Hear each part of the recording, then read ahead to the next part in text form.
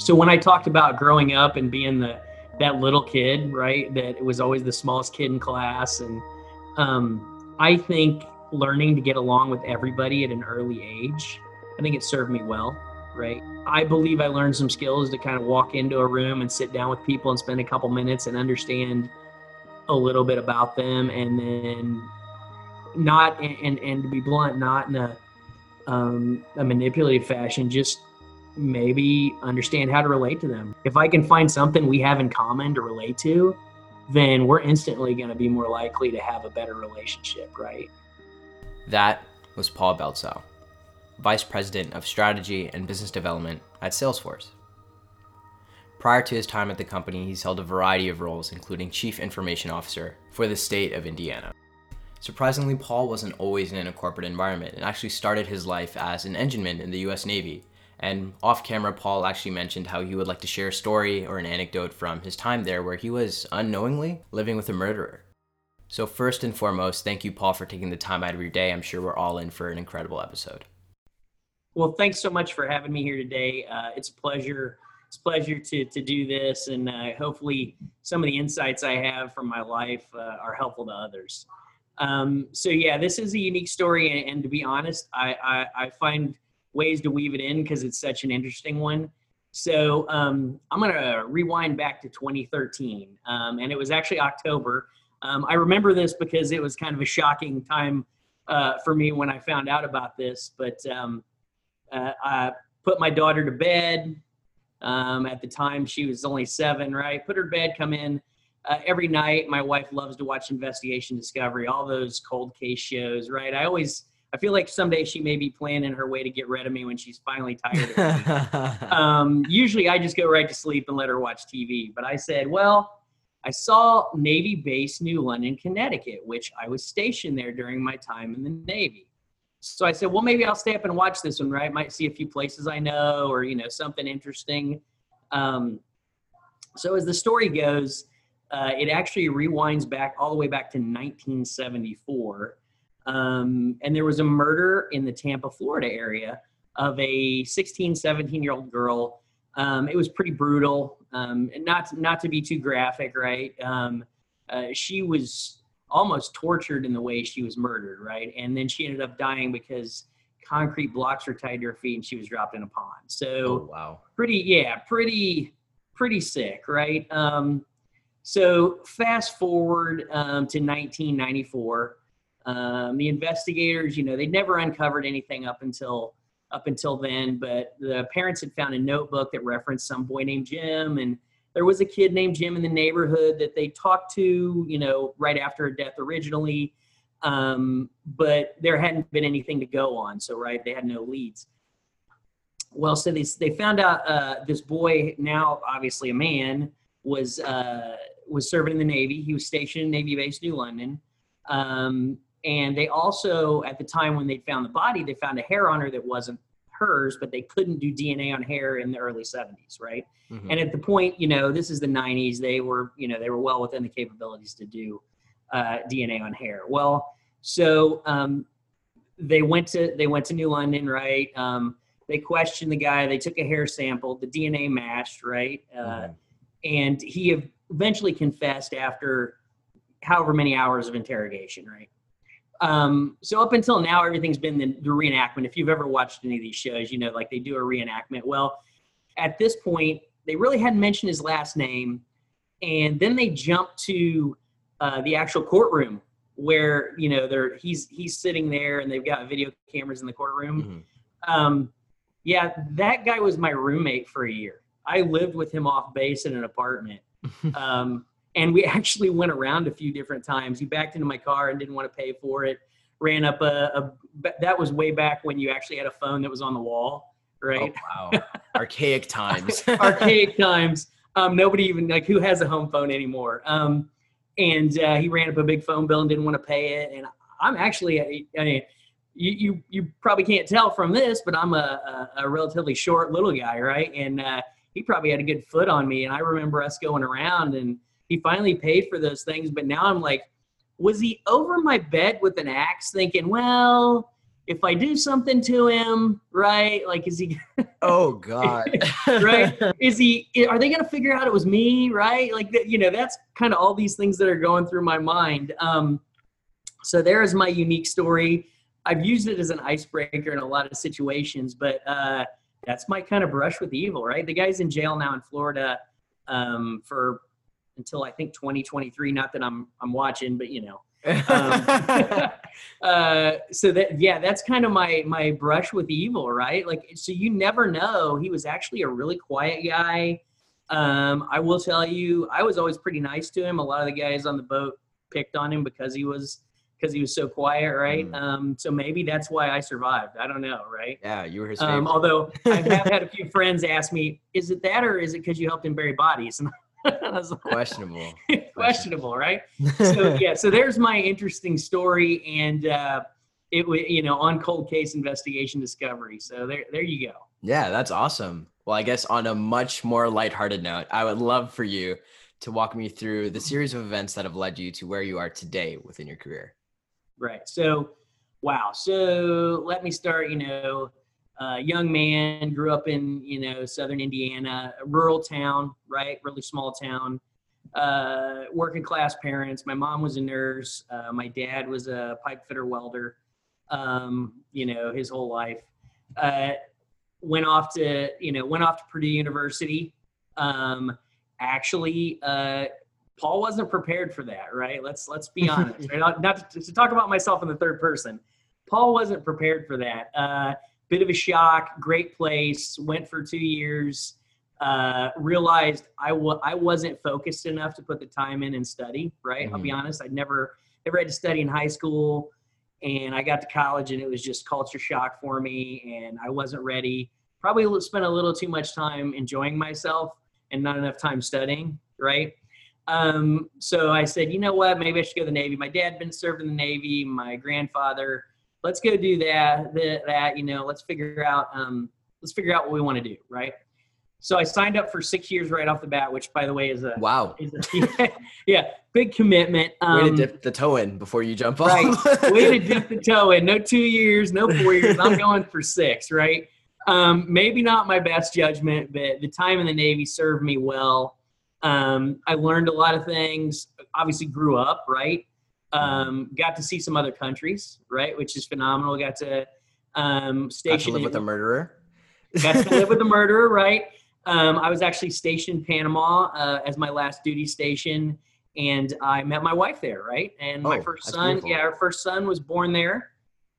Great kid, and my oldest, he literally is just finishing college now, and he's hopefully off to dental school, right? We'll see soon. Congrats. He's got interviews coming up soon, so we're hopeful everything will go well there.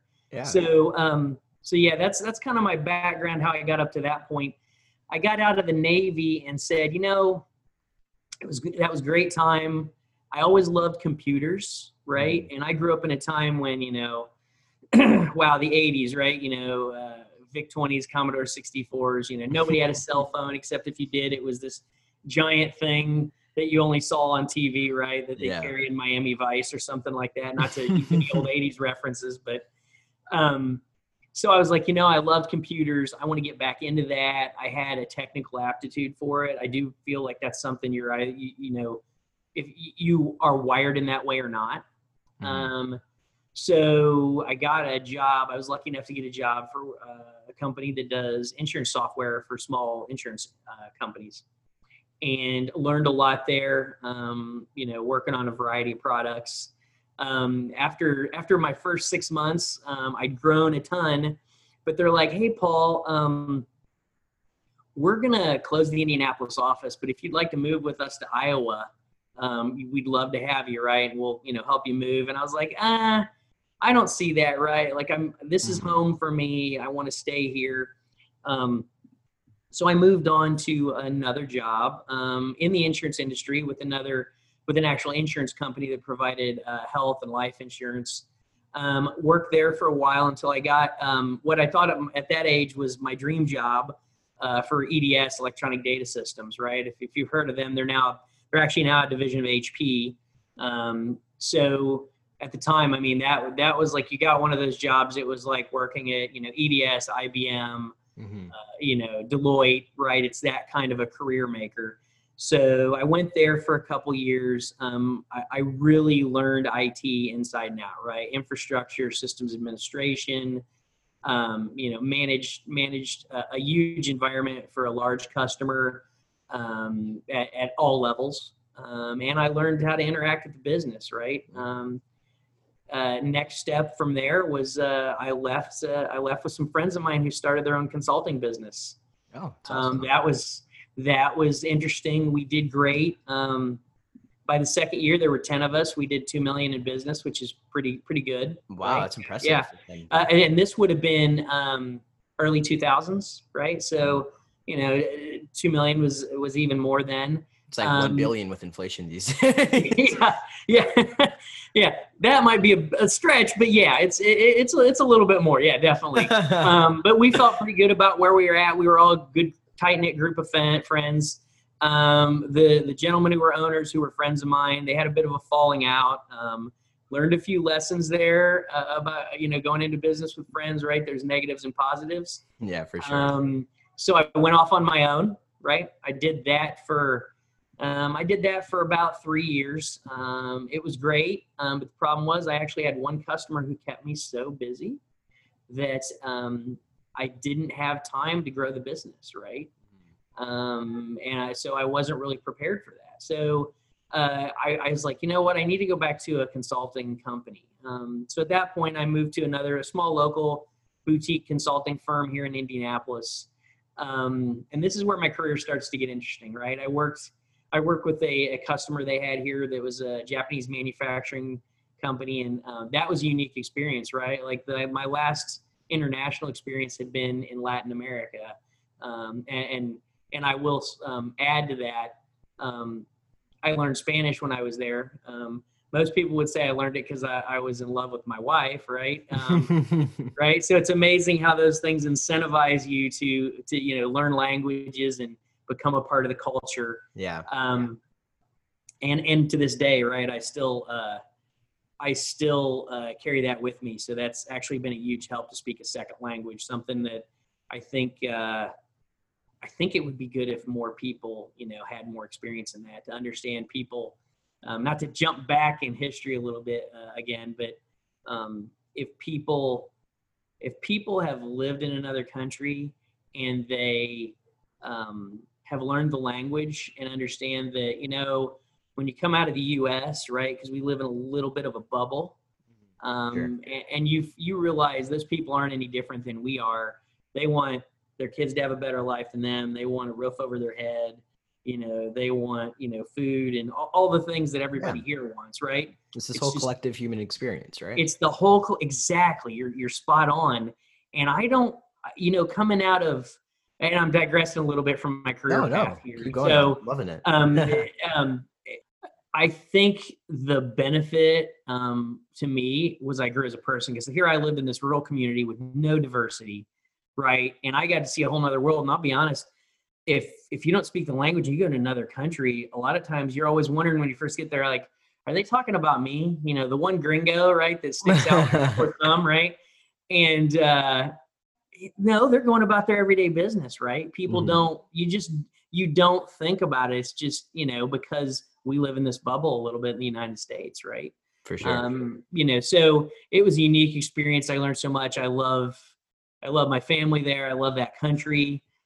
We go back and visit every other year. My wife, a lot of times, will go every year. But my job doesn't always permit that, right? You get a couple weeks a year, and things you got to do here. So anyway, I digress a little bit with that, but I think it's important, and I probably should have iterated that sooner, how much that changed my life, right? It opened up everything. I understood things from a whole different perspective. I grew, right? I grew a lot as a person. So now to remember where I left off. From that point, I was working at a small boutique consulting company. They had me at a Japanese manufacturer. I did email migrations because email was one of my specialties, right? It's still around. people don't, it's not the go-to thing anymore, right? So that probably dates me a little bit. But I've done a lot of things around email migrations and consolidation. So if you acquire a company, right, and you bring them into your fold, somebody's got to bring those systems together, right? So I've done a lot of work on that. And someone else in our company reached out to me and said, hey, I heard you've done a lot of these email migrations, right? They're pretty challenging. We need to do one at the state of Indiana. You want to come in and talk to us about it? And I was like, well, sure. And it was a good conversation. Great guy, and I'll probably talk about him a little bit later because we're still dear friends to this day. He's like, well, people recommend you highly. They say you do good work. What do you know about moving Novell GroupWise? Not to call out individual products, but to move that to Microsoft Exchange. And I go, well, I've done Lotus Notice Exchange. I can spell GroupWise, right? And he's like, good enough, right? You'll figure it out. And I said, yeah, I'll figure it out. We'll figure, I know how to Google, right? I can figure it out.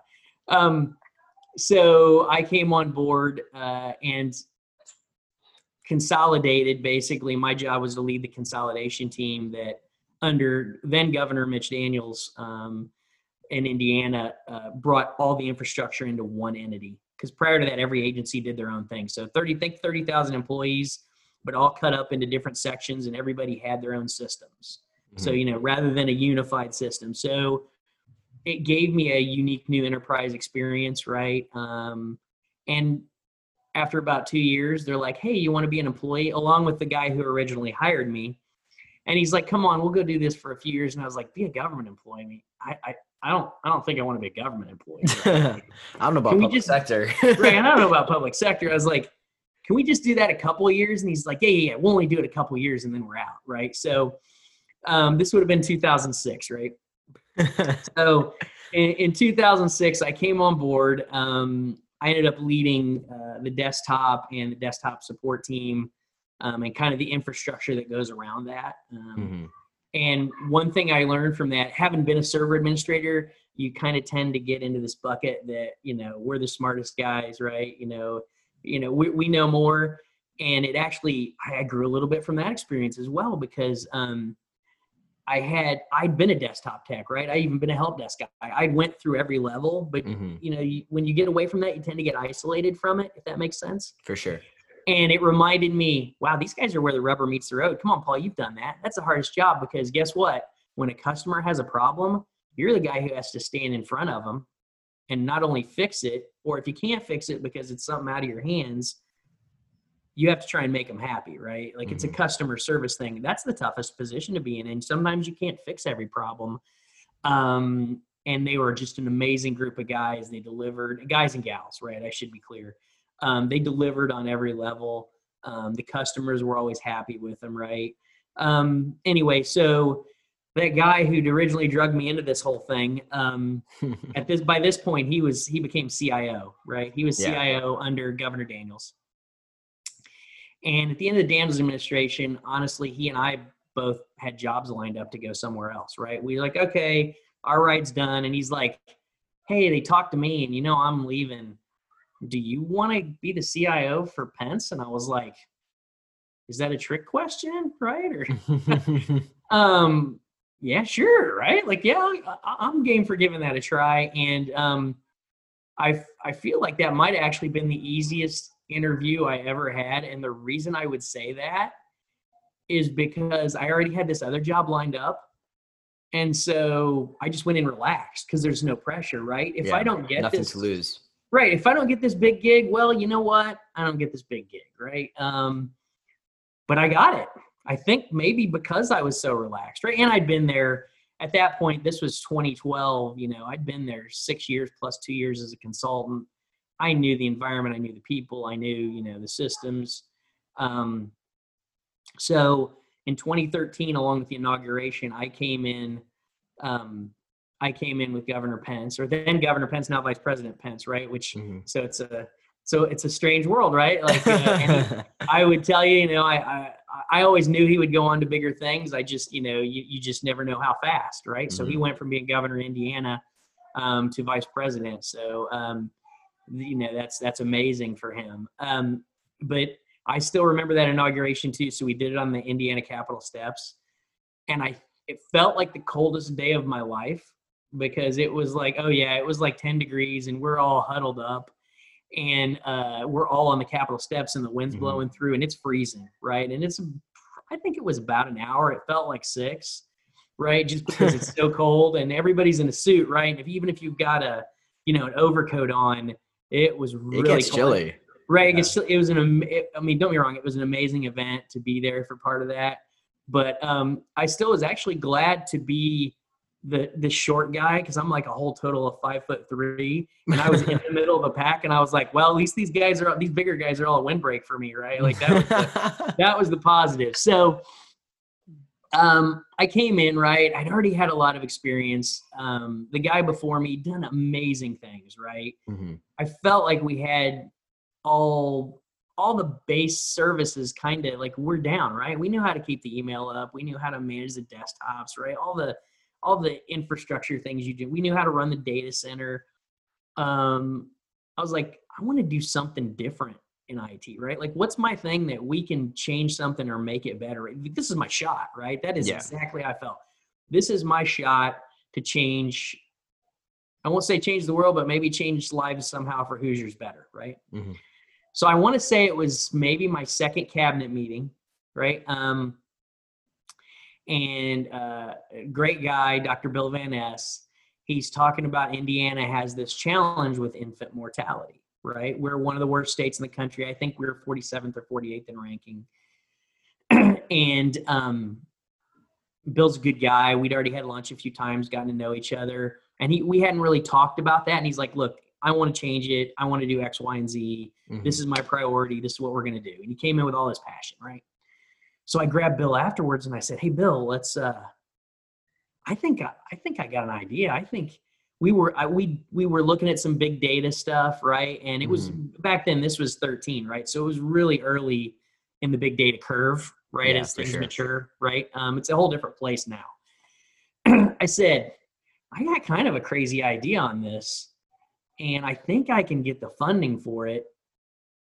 What if I got data from all these different agencies and, we try and figure out what the root causes are and where we can best put our efforts to solve this problem? Yeah. And he's like, I love that, right? Because I took on a business use case, right? Like, so if there's a lesson from this, by the way, find out what the business guys need. If you're an IT guy, give the business guys, find their biggest problem or one of their biggest problems and go try and help them solve it, right?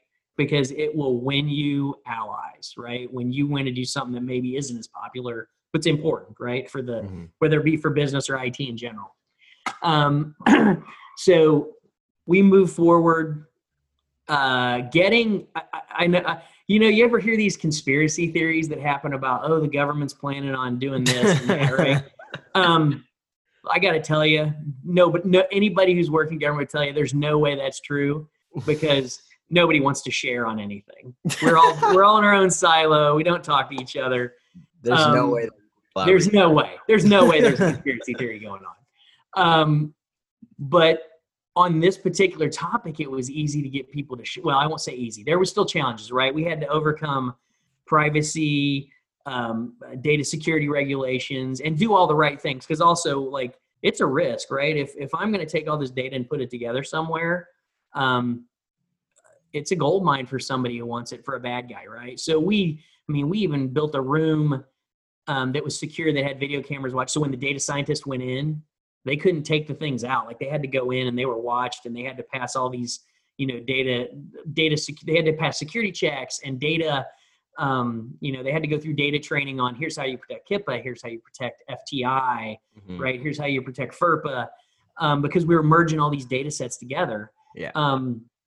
But in fairness, who wants to say no to saving babies, right? Like, that's just something politically. And the governor was completely on board, right? Governor Pence was amazing. He sat in a cabinet meeting, I remember, and he said, hey, everybody needs to help Paul and Bill with this. Like, this is a good effort. All hands on deck type of. All hands on deck. We want to save babies, right? And so it was something that I think I had the most rewarding like time I've ever had in IT, because we could make a difference, right? Mm-hmm. You know, I felt like For sure. I wasn't just keeping the email server up; I was making a difference. Mm-hmm. And awesome. And it's unique because it actually touched me a little bit personally, right? And maybe part of the reason I grabbed onto this one is, so after our first son, amazing kid. He's 22 now, and we were talking a little bit about that before we started. He's getting ready to graduate college himself, and we had three where my wife, she get to 12 weeks and we lost. And I don't mind telling the story because if it helps others, right? I mean, it's personal, but and then we had this amazing doctor who figured out that my wife had a blood clotting disorder, and right, and then we ended up having two more amazing kids who I wouldn't trade for anything in the world. Mm-hmm. And I like, that was so rewarding to me, right? Yeah. So other people, if this can help someone else, overcome their problem, right? If we can figure out what the cause is, wow, right? If you save one baby, it was worth it. I don't care what you spent. Yeah. So let me give you some cool things that came out of that. I'm digressing a little bit on my career, but I feel like this was such a turning point in my career. This is amazing stuff. Yeah. So we found out, and it's commonly known now because a lot of other people have done infant mortality studies. And even then it was known, but it wasn't known to be the number one cause. Yeah. Yeah, the root cause. The number one thing we could go after was prenatal visits. And the data showed if we could get a mother to 10 prenatal visits, we maximize the chance of a successful pregnancy, right? Of that baby being born healthy. Now, there were actually some unique data points that came out of that as well. Like if they got to 15 or more, the curve went down. And the reason going to 15 visits, and that's because at that point, they're usually seeing the doctor because there's a genetic disorder. There's some issue, right? Yeah, there's some issue that's either medical science isn't able to solve or something unique has happened that's just, it's not something within our power to resolve. As well as a cool data point that, here I was, the guy saying, if we spend $1 million and it saves a baby, it's worth it. Yeah. We found that Medicaid, which a lot of these mothers were on, right, on these high-risk pregnancies, on a high percentage, I think 98% of mothers were on Medicaid, right? Yeah. And to kind of, I know everybody doesn't know all the government terms. Medicaid is what you're on if you're in a low income, you have challenges fiscally, and that's kind of government-assisted health insurance. Not everybody knows, so that's why I clarify, right? Yeah, for sure. Yeah. So we found out 98% of these mothers qualified for that, right, in these high-risk categories. So they could get those prenatal visits, right? Mm-hmm. So we were able to target advertising and target services to those mothers, right? Like we found the areas. So in the past, like if we had ad dollars to get out a prenatal campaign, we just push them everywhere. We pushed them everywhere. We were spreading the peanut butter equally across the whole sandwich, right? Yeah. And in this case, no, we put it where it was most needed. And then not only that, we found out part of the problem was not just, hey, do I have the insurance to pay for the visit? It was, do I know a doctor who's near me? Do my kids have daycare? Right, my kids accessibility at that point, right? Right, it's accessibility. Do I have transportation? Is the doctor available after hours because I work and I have to get to work during those times? Mm-hmm. So we built an app that connected mothers with those services. Right, we did outreach, and our numbers started to go down. Right, but the thing on that, to be fair, is that's something you can't measure. 2 days later, right? It's a year later. It's a 9-month window. So I would say that, wow, that's the one thing in my career I will never regret. I will, I learned some things on how I could have got to the end faster, mm-hmm. right? But that's just like anything else. Now, if I go after something, I've learned those lessons, right? Yeah, for sure. So at the end of the governor's third year, an opportunity came to me, and it was unique at that time, to go to a company that was doing healthcare real estate, but they were going into healthcare operations as well. And so this was senior care, right? Yeah. So what was unique to me about that was a lot of these senior care facilities you see are like, it's not a place you'd want to stay or visit, right? Like it's just, and these are the people, who've raised us. Just like, you want to put them somewhere where they're going to be safe, right? If you can't have them in your own home because they have these medical conditions or whatever, you want to give them the best care possible, right? For sure. So they were trying to transform that industry, and I was their 100th employee, right? Like, and things were going great. They'd done so much on the real estate side, and now they're like, hey, we can run operations better. And it was a privately held company. The owner is a great guy. He just had a vision. So I went there, and part of what drove that is my mother was diagnosed with dementia. And Sorry. I saw an opportunity to like make a difference in that sector. For sure. Right? So that, here's another event in my life that drove me, I would say, just kind of like the infant mortality drove me to go try and make a difference somewhere. We did some amazing things. Sadly enough, we got out over our skis a little far trying to get ahead of things and what the funding would do. So this would have been 2018 at this point. I was like the 9th employee left, and finally they're like, that's it. So I went, that was a tough one on me because I love that company. I love the culture. I love the people, some of the best people I've ever worked with.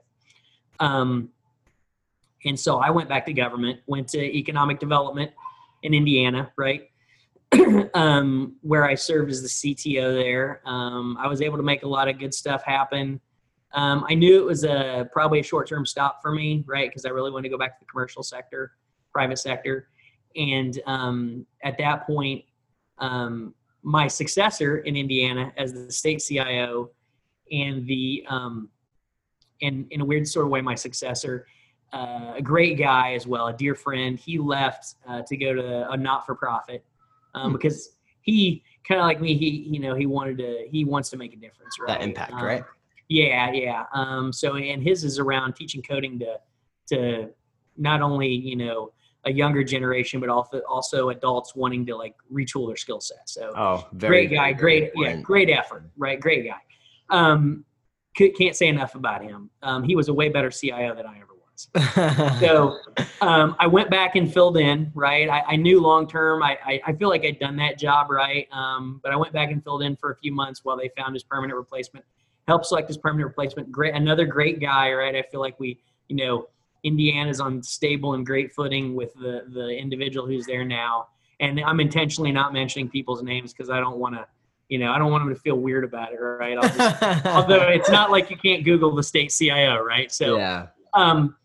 Anyway, so I had an opportunity to come up with Salesforce. I knew it was coming, right? So I'd done everything you need to do to ensure there's no ethical conflicts because I'd been talking to Salesforce for a bit. And because they have a unique culture and a give back, and that I was like, wow, this is the kind of company I want to work at, right? I can do volunteer work. I can do my my day job, right? That it helps pay the bills, but I can be part of another great company that's trying to do the right thing. So that's where I'm at now, right? I run strategy for state and local government for the East region for Salesforce, and I will tell you, made an amazing decision. It's been nothing but a great company. Mm-hmm. So I can't say enough great stuff about my first 4.5 months there. Right. So that tells you how new I am. So yeah, that's my career trajectory up till now, in kind of a nutshell. Yeah, quite the nutshell. But first of all, thank you so much for your transparency. Like, me speaking completely personally, I definitely gained a lot from all that you've shared. You even talked about some of your hurdles, which is the next question. But I'd really like to dig in more about all those great people that you mentioned. So I was wondering if there are any individuals that you have in mind when it comes to being the most influential in terms of your career development, whether that be a colleague, an idol. I'll say there's been a lot of people that have been influential. Strangely enough, the most influential was a gentleman I worked for in the Navy. He was my first boss when I served on shore duty in Connecticut with the killer. So he was our boss on the boat, and he was our chief engineer. And I'll never forget, like, he just taught me the value of teamwork. He taught me the value of a team, right? And how leadership is being willing to do anything you ask your people to do, you better be willing to do it too. right? Like he had that, everybody's part of this team and I'm going to bring everybody up and I'm going to lift the boats. And I don't know, I like, it just influenced me forever. Like my leadership, don't get me wrong. I learned other things along the way, but that is probably the most influential. Yeah. As far as idols,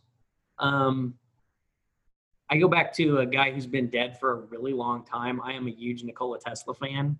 Wow. Very, very long time. Right. I wrote a paper on him in college that I look back on and I'm like, and after I'd done the research to write the paper, I was like, and it was basically a professor there who influenced me, who taught the history of science and technology. Right. And like, I think I was going to start with doing my paper on Edison. And then he's like, you should check this guy out. Right. And this was like the late 80s. Right. So now, you know, because of the car and because of all the other things that have gone on, it's a more known name now. But at that time, it just wasn't. Like, most people would be like, who? Right. They just didn't know. Everybody knew Edison. Right. But they didn't know Tesla. And I was amazed, right, the things I found out. And so I was like, wow, this is the engineer of all engineers, right? As a, you know, like founding father of modern technology. Founding father on so many fronts, right? Like everybody gives him credit for alternating current, but robotics, wireless, right? Like there's so many things that he did before everybody else. Automation, right? Like there's a ton of stuff. So there you go. There's two influential people. There's a whole lot of other people along the way. And I learned different things from them. But I think those are probably, you know, I'll just give you maybe the two biggest. Yeah. You touched a bit earlier on this topic when you were talking about your career. You talked about how you had maybe one client that took a lot of your time. I'm sure in today's modern work environment, it's very, very work intensive. So I was wondering how you managed to keep a positive mental health and just a positive mental state when you're going through such tasking environments sometimes. Wow. So I would say on that, pre-COVID, right? Pre-COVID, it was all about trying to have some sort of work-life balance, right? And also understanding everything you're doing is for a greater cause, right? Like, in government, it was easy to see because I'm you know, helping distribute services to citizens. Yeah. You know, at Salesforce, you know, what I do is I'm once again helping government try and do things that are important to, you know, ensuring safety during COVID times, or, you know, helping get services out. When I was at the senior care provider, you know, is trying to make a difference in that senior care. So you try and look at the bigger picture. And then on the balance, wow, it's just my family, right? My wife and kids are everything to me. And I look at my kids as I need to make life better for them, and yet try and teach them the lessons so they don't make the same mistakes Dad did. Although they still, as we talked about a little bit before the podcast, they still tend to make some of those, right? Usually the best ones. And I'll tell on my son on this, right? Antonio, a great kid, but, and I'll call him out by name. I got no qualms about that. Antonio will be like, wow, Dad, you told me to handle it this way, and I did this instead. You were right. And I'm like, yeah, buddy. Like, you know, I go, you know, I've done a few of these things a few times, right? Or I have a little insight. He's a good kid though, right? So 50% of the time he listens to me. That's pretty good. I'll take that. Hey, that's a pretty good rate. That's a pretty good rate. My parents would kill for that. I don't think I listen. I don't think I listen to my dad 50% of the time, right? So in COVID times, you spend time with your family all the time. Yeah. So now there's a little bit of a time we need a break from each other. It's almost reversed, right? Yeah. Because I can imagine you guys have the same thing going on right now. We've got virtual learning, and sometimes I'll be on a Zoom call, and I'll have one of my kids show up, usually the younger one, the 9-year-old. Hey, Dad, can you check my math for me? And I'm like, I have to do some sort of off screen here hand gesture of, I will check your math later, right? So yeah, COVID times are a little more challenging. It's hard to get a little separation, which everybody needs, but we'll get through it, right? We're in this together. And I guess you talked a a little bit about how you like to learn from your mistakes and you really value learning from your past mistakes and kind of learning from other people's mistakes as well. So you personally, how do you try and implement lifelong learning within your own life? Wow. So, gosh, on that one, I think I try and think back to when something similar has happened and just learn from it, right? Like Yeah. take those lessons and carry on. But I think you can always keep learning. So as I mentioned, like way back at the beginning of the podcast, I didn't finish college, right? Mm-hmm. I'm actually going back right now online to Oh, that's finish my awesome. degree, right? So that was a mistake, never corrected it. And I'll be honest, there's a little story that goes with that. Part of the reason I probably didn't correct it. There was an interview I went to, and I want to say this was maybe mid 90s with a company. And I went through like 8 or 9 interviews with different people. And the hiring manager's like, look, everybody says they want to hire you, especially at the time because I was bilingual and they needed someone to support their Latin American work too. And I was like, but they're like, the CFO's concerned because you don't have a college degree. And I was like, okay, well, so he'd like to meet with you. And I went in and met with this gentleman. And as I said, I won't mention the company or the name, right? Because I don't, everybody makes mistakes. And I like to think this was his. Yeah. Rather than give me a chance to talk, he basically said, go finish your degree and come back. And then he didn't even give me a chance to make my case.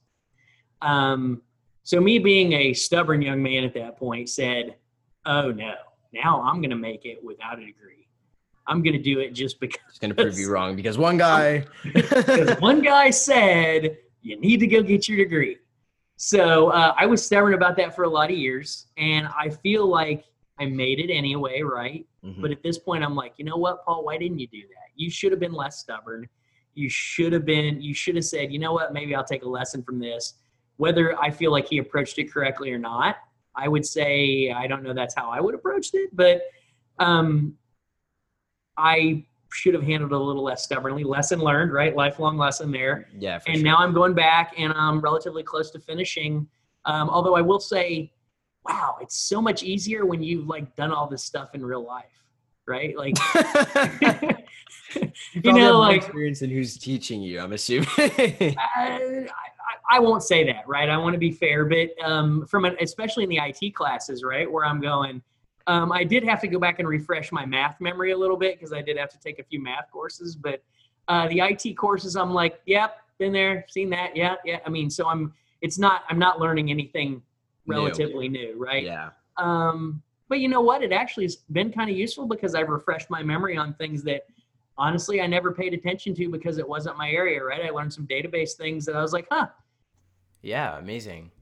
I mean, you kind of touched on this a little bit earlier, but I was wondering whether it be within your current role at Salesforce or more overarchingly, where does Paul find his sense of purpose and reason to wake up in the morning? Wow. I would always say my family's number one, mm-hmm. right? Like there's just something there. I just, my family's number one. I think part of that's driven because and like I said, I'm willing to share some personal stuff just because I feel like it helps other people who maybe went through it. I will not pretend there's kids that have childhoods so far worse than mine, right? So I don't want to pretend I had a horrible childhood, but I was a child of divorce, and I would say it made me want to be a better parent and give my kids that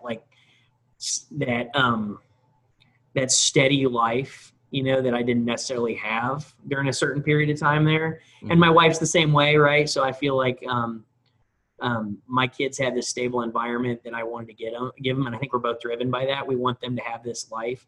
So that's my family perspective, right? Yeah. And then on my work perspective, I would say it's because I'm still getting to work with government, right? And I'm getting to help them solve problems and that need to be solved, right? Because regardless of which side you're on, there's people in need and people that need services, and government needs to deliver, and they need to do it better and faster. And government, because of all the things around it, is challenged with meeting those, right? Like everything, it's like anything else, as scale grows, right? Mm-hmm. it's hard to meet all those needs. So I feel like that's it, right? Like helping constituents, helping my fellow Hoosiers, helping people in other states. Gosh, and even so, I do a little work with a not-for-profit that, I enjoy it. I've been on a few trips with them to El Salvador because they do a lot of work in El Salvador. That's awesome. And it really adjusts your mindset when you go out and you see people who don't even have clean drinking water, right? And they're living in puts things into perspective. Puts things into perspective. I think it was an eye-opener for my son. We went his senior year of high school. He went with me, and he'd been to Panama many times, and, he'd seen some, in Spanish we call it pobreza, right? But he hadn't seen it. He had never seen it to this level, right? So, we go out in some rural areas where people literally no clean drinking water. They're living in a hut made of sticks and mud, right? Like cooking on an open fire, right? Like he came back going, wow, Dad, when you tell me I got it pretty good, I didn't realize how, and I feel like that set him off on a good track for college, because I also didn't want him to fall into the same trap Dad did, because he's like, Dad, why do you keep pounding? Freshman year is the most important. Kill it your freshman year, and then after that, it's all downhill. And I'm like, buddy, trust me, I've been there, I've lived it, right? Get off on the right foot, and then after that. And it worked for him, right? He did well. He did far better than Dad ever did, right? We're right up. He'll be graduating here in December, although I don't think we're going to have a commencement, right? So that's kind of sad, but it's, we'll all survive COVID, right? We'll get through it and probably be stronger for it. So anyway, so there's what gets me up. Yeah. And I guess you've had a couple different career jumps, especially in terms of the industries that you've been working in, private sector, public sector. But was there a specific time or event that's made you decide that this was the field that you wanted to pursue? Wow. I think when I came out of the Navy, I realized IT was what I should have been doing all along, right? I actually kind of look back and go, wow, if I had maybe been a little more effective in college, we'll just call it that, when I went first time around. Effective. Yeah, I'll use a nice term to refer to it. I won't be too degrading to myself. Gosh, I wish I went to Silicon Valley, because I would have been there in like 92, right? Yeah. Like I would have been there before the first .NET bubble burst, right? So I don't know. I always had an aptitude for computers, right? When I was a kid, I would sit with my flashbacks to people right here who are from my generation, with my old Atari 800 and like hooked up to my TV and be writing in code, right? Like that was what I was doing even back then, right? Of course, it was all basic back then for the most part. I wasn't ready for assembly at 12 years old, but it was a different time, right? And I always had that calling, and I kind of missed following it, right? I got there, right? It eventually took a few detours, and it just called me back, right? I got out of the Navy and I go, what am I doing? Like, computers are my thing, right? Yeah. Like, even to this day, if you were to come into, and my wife hates it, if you were to come into my office, you'd be like, dude, how many screens and computers and gadgets do you need? Like, really? Do you have like the mechanical keyboard set up and all that stuff? Oh yeah. I'm over the top. But my wife's always like, seriously, like, you got to put a check on that. I'm not letting you cut a PO I'm not letting you cut a purchase order for anything else. So, oh man. Anyway, so so I think it was probably when I came out of the Navy and I realized, what am I doing? IT is my calling. Yeah. And speaking more to IT, more generally as an industry, what do you think are some of the biggest misconceptions about working in IT? Wow. I think there's a challenge now, or a misconception about the social component, right? Like, if you can't talk to the business, you're not going to really make headway. And in fairness, IT has had a traditional habit, and raise my hand, guilty of it myself, of trying to think we know what's best for the business rather than trying to figure out what the guys who actually do this every day, what's the right solution for them, right? Go figure out their requirements, work with them. And by the way, don't forget, user interface, right? Like UI, UX for sure. UI, bring the users in early, bring them in often, ask them what they think, ask them to tell you why it won't work, right? I'm a big proponent of design thinking, right? I've done, since I did that the first time, some great people turned me on to that. I did some sessions with that. Like the output is so much better when you listen to the end user, right? So 100%. So I drifted a little bit off the question there, but I think the misconception is that you don't have to really necessarily work with the business. And I think there's a social component, right? If you know how to do that, you'll be successful. If you can work with the business, you can succeed in any profession, but IT in particular. Yeah. And I guess considering that you have a much more technical background, how has this impacted your work in a not so technical corporate environment? Wow. So I will say on that one, it was a challenge to make the shift to a business mindset, right? Because when you're so technical, you're just thinking about how do I get that solution and how do I get it installed and how do I deliver it, right? You're not thinking about, well, wait a second, there's a whole business here that rotates around this thing, right? And not only do I have to meet my delivery point, but it has to work for them. It has to work within their schedule, right? Like that's a tough paradigm when your head's down and you're like, I just want to solve this technical problem, right? It took me a while to shift my mindset because now I'll be honest, what I do isn't really IT and it hasn't been for a long time, probably since, gosh, maybe like even before I was state CIO, maybe since 2010 or 2009, I'm a business guy, right? Yeah. Like, and I've learned business. I've learned it on the fly, right? Because I didn't have a lot of that background, right? I'd worked in the private sector, right? But I hadn't necessarily been as involved in that side before because I was always just the guy delivering, flipping the switches and building the technical solution. Yeah. I mean, I might have had to work with them to schedule it, right? But that's about it. So I would say I've actually been more in the business side since probably 2009, right? Customer interaction, delivering on business.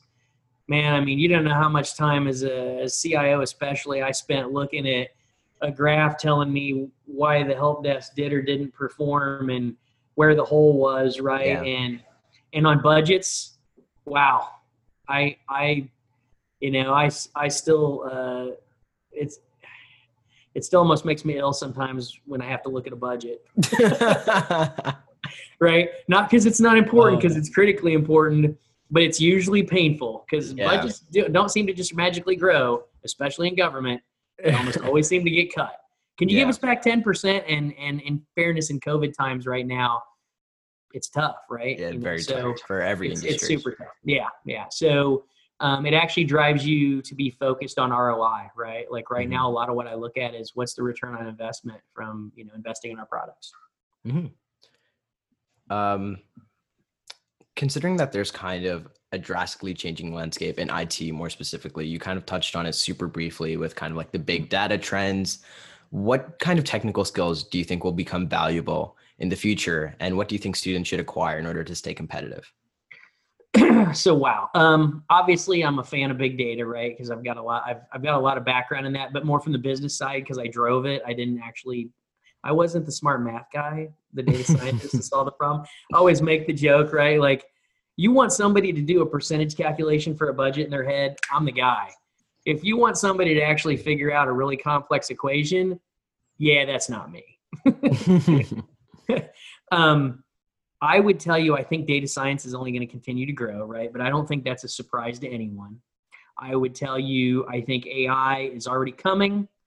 And it's already on the curve, but it's going to keep growing, right? You will not lose out if you stay on AI. I'm a bit of a fan of no code, low code, because I do think it may be where I work, but I will tell you, I've realized no code, low code platforms can deliver usually 90 to 95% of the product of what is needed in a customer's desire, right? So like, if I take government as a whole and all the services they have to provide, and I'll just take it for the government sector, a no-code, low-code platform can fill almost every need rather than doing custom development, which is what government's done forever, right? We'll just go Mhm. build a new app for that. And the problem with that is in 4 years, that app's outdated and somebody's got to rewrite it again and you got to go spend a bunch of money. Mhm. Whereas no code, low code, right? It's more of an administration. I mean, there's developer work, right? And you may have to wrap some custom code around it. But I would not underestimate the power of no code, low code. I believe it will, we could run 95% of our applications on no code, low code. Yeah, and I guess for those students listening without more of a CS background, I know no code, low code isn't the most popular term. So if you just talk about what that is and what that actually looks like, I'm sure it'll be. So obviously I work at Salesforce. So that is in most typical discussions, that is a CRM product. Mhm. You know, it's our core platform. That was another reason I was excited to go to Salesforce, because I felt like, hey, it's the solution of the future and of now, right? Like, Yeah. so, and not to just get a commercial in for my company, but but I did believe in it, and that's another piece of why I'm here. Yeah. So, yeah, I think those are probably the key pieces. And then the one last one, which isn't really a technical skill, man, I don't underestimate the social interaction, right? I've reiterated For to my sure. kids, especially my oldest, right? If you can't talk to people, doesn't matter how good you are technically, you're going to end up sitting in a cube, maybe coding something, but Mhm. you're never going to be able to move up the ladder, typically to the top. I'm not going to tell you it never happens, but you will be challenged.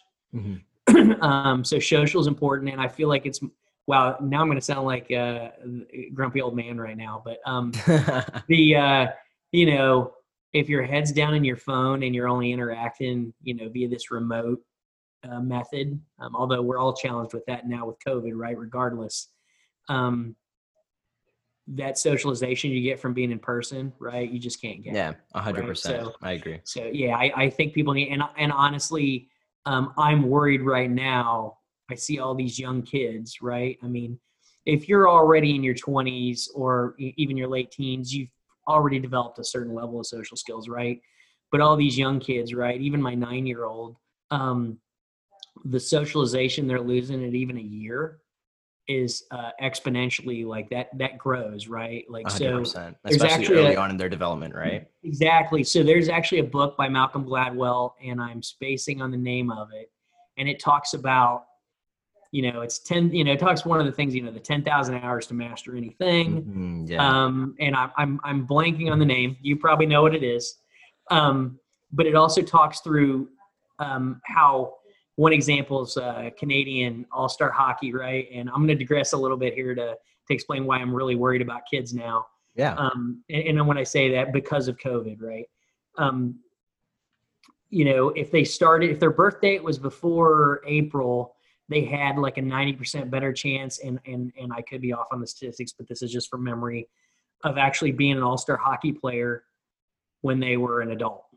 And the reason is, even at a young age of 4 or 5, when they'd start in hockey, 1 month of advantage on another kid is like a year.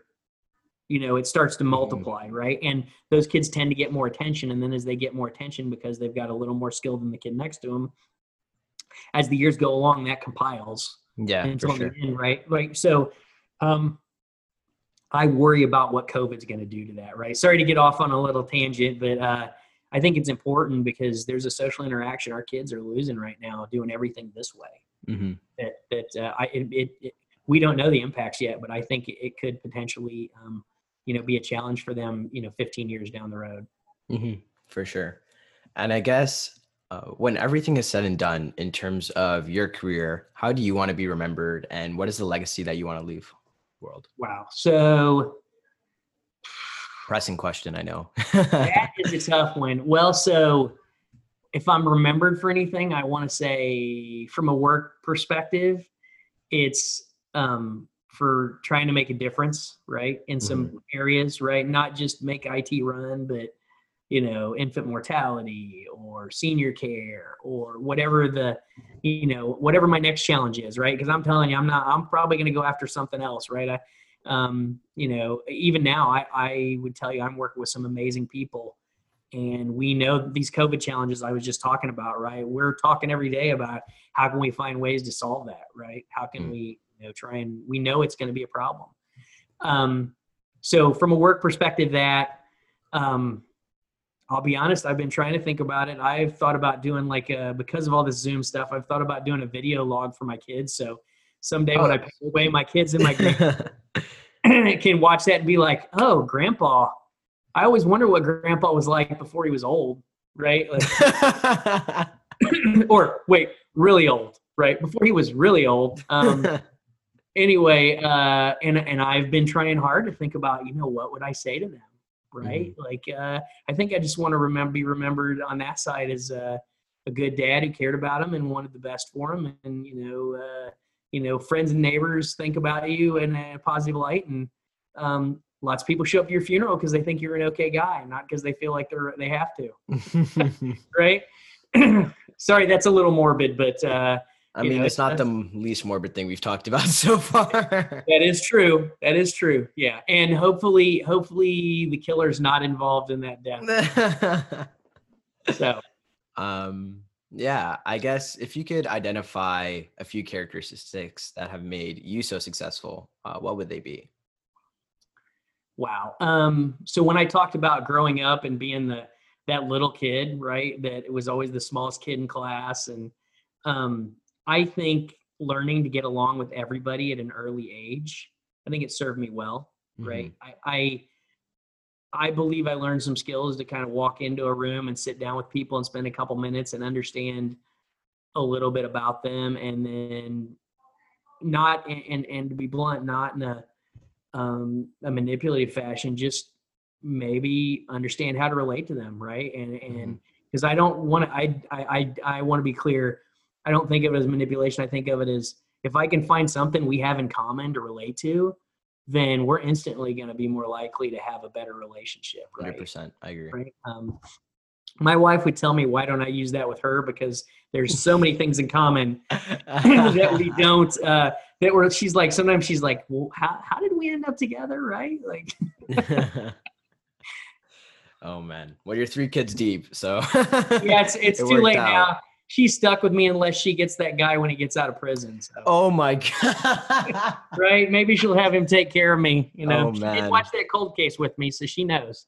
She's studying.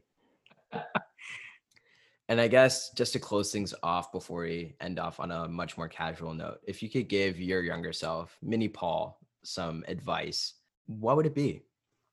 Buy Apple stock at $3 a share in 97. Amazon stock at $2 a share in 99. Right. Exactly. Yeah. Then you'd be done by now. Wow. If I could give him some advice. It depends on the age I'd show up, but let's say I was a teenager. Let's go with that. Right. I think I would have told him to, wow, this would be tough. So I would have liked to tell him to stick with college. But if I went back and changed my trajectory, wouldn't be with my wife. Probably wouldn't have met her if I didn't join the Navy. The odds of me going to Panama are pretty slim. I would have to lay my younger self out a pretty clear path. Finish college, take a trip to Panama. Here's the address you go to. Right.